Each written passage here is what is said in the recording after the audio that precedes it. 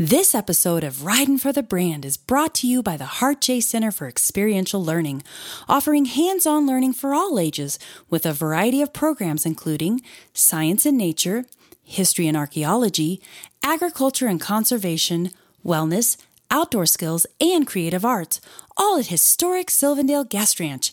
You can find Hart J Center at heartjcenter.org. Or you can call 970-690-4221. Sylvan Dale is a magical place.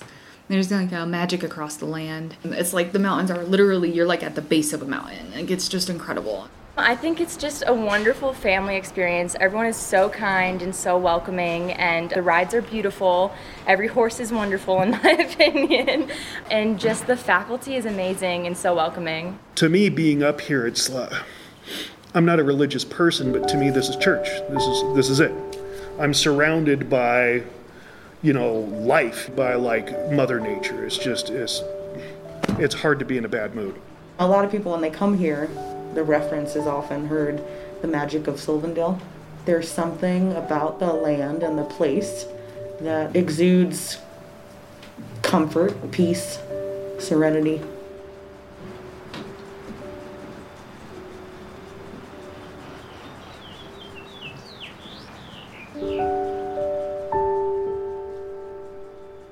He was a visionary, and he was a good businessman in that he knew who to do business with. Right. And he knew that timing is everything. Yeah. And if you don't get it today, it'll be gone tomorrow. And so he just committed that he was going to. His guests used to tease him, his pals from back east. Feels like you want to own it all. He said, "Oh no, I don't want to own it all. I don't need to own it all. I just want to make sure I own whatever's right next to me." And next to him kept having something next to him. That was his formula for infinite expansion. That's good. Over 80 years ago, an ambitious young man from Kansas with a dream as big as the wide-open western sky came to the foothills of the Colorado Rocky Mountains. Here, while standing on the banks of the beautiful Big Thompson River, he made a decision and a bold declaration. Someday he would own this wooded glen known as Sylvan Dale. Thanks to Maurice Jessup's vision and hard work, families and folks from all over the world have now gathered together at Sylvan Dale for up to 4 generations. Welcome to Sylvan Dale Guest Ranch. This is Brett, I'm your host, and you're listening to Ridin for the Brand.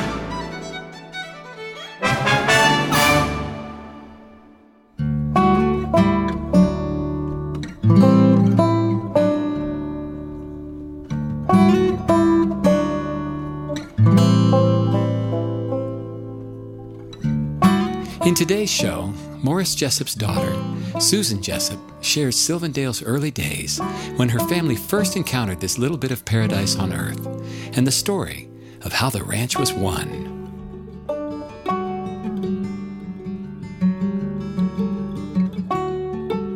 One of the things I enjoy most is telling the story of Sylvan Dale. This particular version is written by my mother, Mayme Jessup, and so I'm going to be reading her words.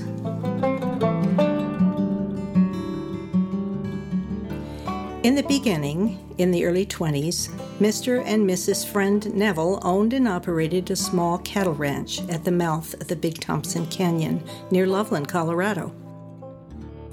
Wealthy doctors from St. Louis came to the area to hunt deer and liked it so much they wanted to bring their families. The Nevilles decided to build some summer cabins to accommodate them. They chose a beautiful spot near the sparkling waters of the Big Thompson River, surrounded by the colorful upper foothills of the Colorado Rockies. They built a 2-story lodge with a family room, dining room, and kitchen downstairs, and sleeping rooms upstairs. In the big yard, they built cabins and planted apple trees to give shade and produce fruit. It was the perfect setting. They called it Sylvan Dale, meaning wooded valley. Their guests were enchanted. The years passed, and after the death of his wife in 1929, Mr. Neville sold the facilities and 125 acres to Cotner College, a Christian church school in Lincoln, Nebraska, under the direction of Reverend J.B. Weldon. After 3 summers, the Great Depression of the 1930s forced Cotner College to close, and Reverend Weldon set out to establish a youth camp. He traveled to Phillips University in Enid, Oklahoma to recruit staff. He talked with the owner of the Dewdrop Inn about coming to cook at the camp. Maurice Jessup, a student washing dishes there, overheard the conversation and later asked for a job. His request was granted, and when school was out, he hitchhiked to Loveland, Colorado, caught a ride to Sylvan Dale with a mail carrier.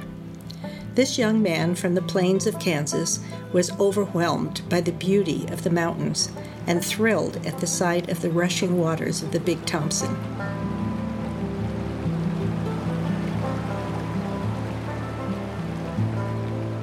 One day he said to Mr. Weldon as they stood by the river, "You know, Mr. Weldon, I just love this place. Someday I'm going to own Sylvan Dale." They both laughed. But it was a dream he never let go.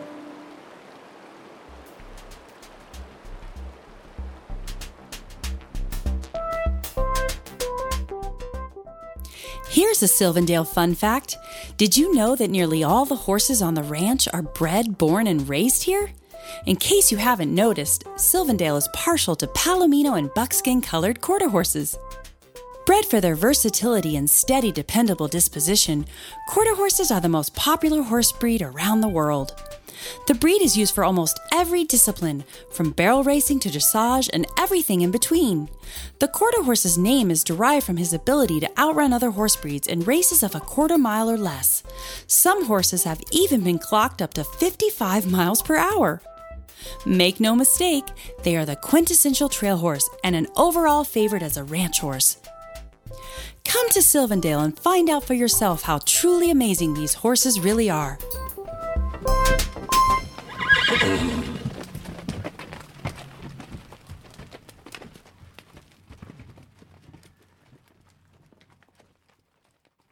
Maurice Jessup worked through the summer, receiving his room and board, but no pay, because the funds simply were not there, and Reverend Weldon had to close the camp. In fact, for the next 10 years, Ed West and his family lived there and looked after the property.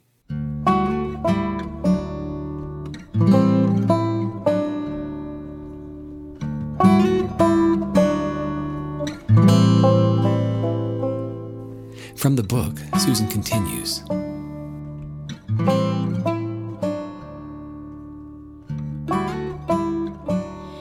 Maurice Jessup never returned to Phillips University. Instead, he transferred to Colorado State Teachers College in Greeley, 30 miles east of Sylvan Dale. He graduated in 1936 and went to Alt, Colorado to teach math and science. There he met and fell in love with Mayme Tomlinson, the high school secretary. 2 years later, they were married.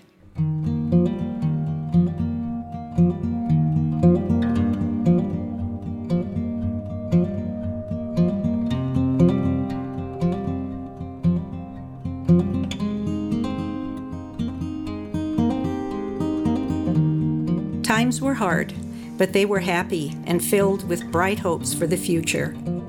The Sylvan Dale dream was now shared. They made many trips to the county courthouse in Fort Collins, going through records, compiling data, writing letters, and pulling together all available information about Sylvan Dale. They left the Alt community, and Maurice took a job as superintendent of schools in Bennett, 30 miles east of Denver. Here in 1941, their first child was born, and they named him David Morris. The United States was involved in World War II, and weather officers were needed to teach meteorology to cadets in training for overseas combat. Teachers experienced in the field of math and science were asked to volunteer, and Maurice enlisted.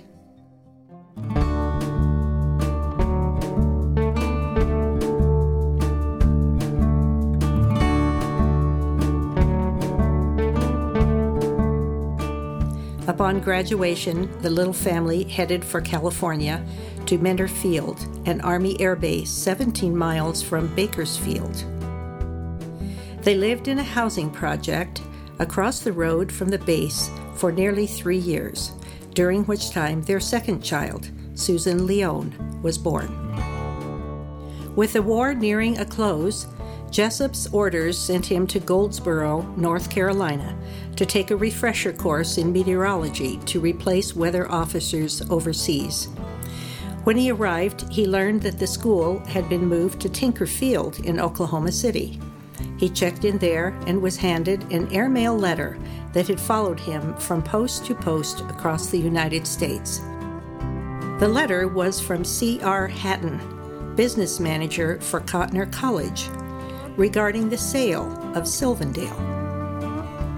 In part, it stated, "If still interested in buying Sylvan Dale, send in your bid by wire, followed by an airmail letter as to means of payment." Maurice was stunned. He paid his respects to his commanding officer, showed him the letter, and told his story. The commanding officer looked him over and with a twinkle in his eye said, "You know, this course starts every Monday, and I see no reason why you can't start a week from now. So why don't you just go to Lincoln, Nebraska, and look into this thing?" This was unbelievable. Events were miraculously falling into place.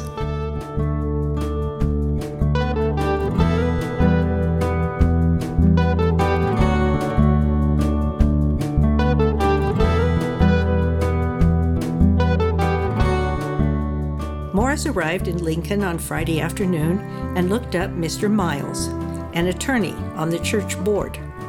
Mr. Miles greeted him and read the letter and said in a shocked voice, "Well, I certainly know nothing about selling Sylvan Dale, but out of fairness to you, and on the strength of this letter, I think we owe you an answer." He picked up the phone, called the president, and a meeting was arranged for the following morning. When Maurice asked if he might come to the meeting, Mr. Miles said, "I don't see why not."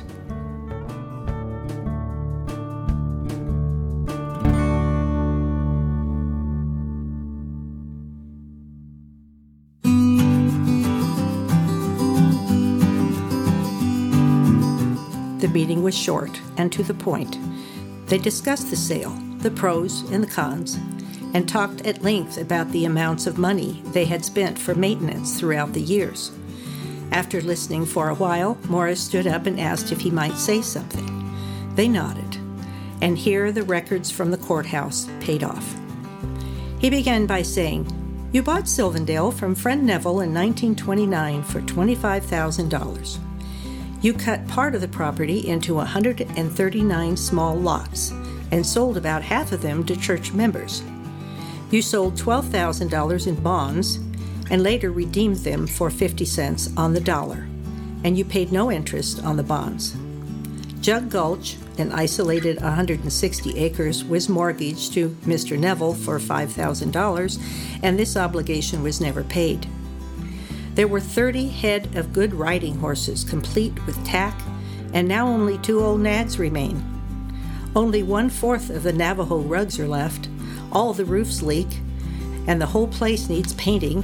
The worms are eating the trees, and at that point, someone threw up his hands and said, wait a minute, you'll have us giving the place away." Maurice sat down, and in a short time, a motion was made to sell Sylvan Dale to either Maurice Jessup or Ed West. The transaction would take place in Mr. Miles' office Sunday morning at 10 o'clock, when secret bids would be submitted.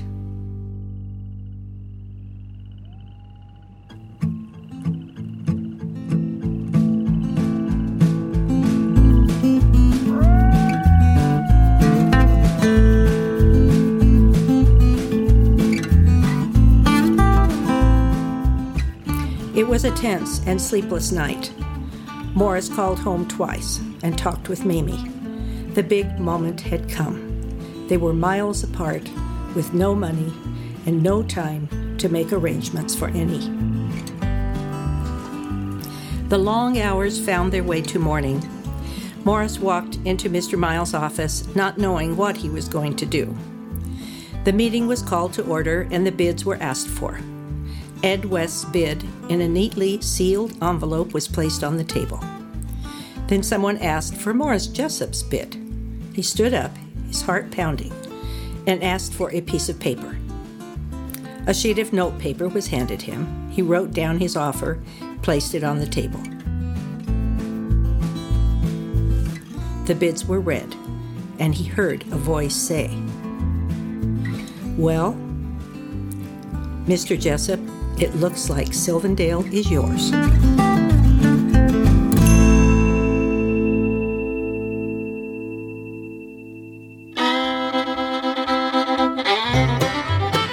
A relieved and happy man walked out of that office with contract in hand.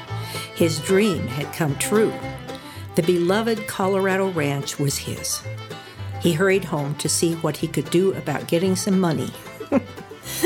The banker in Alt gave him a loan signed by his father-in-law, and with the family savings of $2,500, he made the down payment. Then he hurried back to Tinker Field and found his discharge papers waiting for him. The war was over, and he was going home.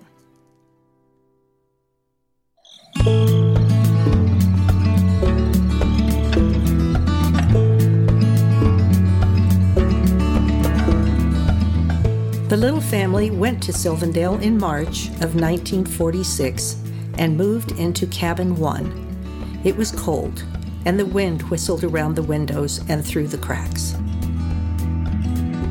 That first winter, they fed and housed college boys who helped bury water lines and winterize. The following winter, Maurice accepted a job as a junior high principal and was later named Director of Instruction for the Greeley schools. Their summers were devoted to building and running the guest ranch, which they continued to do for 17 years. When David and Susan were in college, Maurice and Tilly left Greeley to give full-time attention to Sylvan Dale. As time passed and land near the ranch came up for sale, they bought it on contract. In this way, they put together a 5,000-acre working guest ranch raising cattle, registered horses, and hay. The Jessups often talk of the early days at Sylvan Dale, remembering when the roofs leaked, the floors were bare, the hot water was cold, and the guests made their own beds, fixed screen doors, and leaky faucets. Some came to the kitchen to help with dishes and set tables. They continued to come to the ranch, and now 2, 3, and 4 generations grace the grounds. There are fond memories of Granny and Gramps Tomlinson, better known as the Duke and the Madam, who came to live in the little house across the river until their death 22 years later, and Cousin Sherry, who shared those carefree childhood days of summer with Susan and David.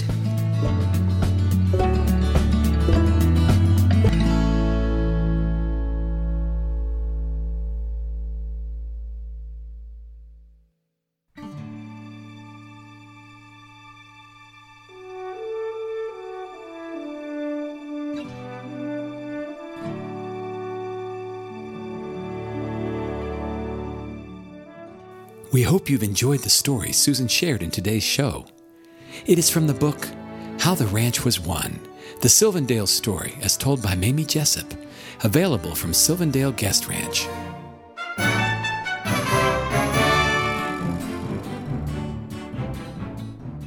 In upcoming episodes, we'll continue to share more from the book, including tributes to Maurice and Mayme Jessup and others, as well as the story of the Big Thompson Flood of 1976.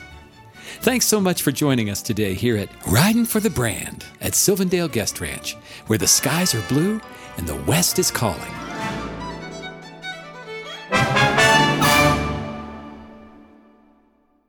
You are invited to come to Sylvan Dale and experience the legacy firsthand. To find out more, you can visit sylvandale.com or call 970-667-3915. We look forward to seeing you.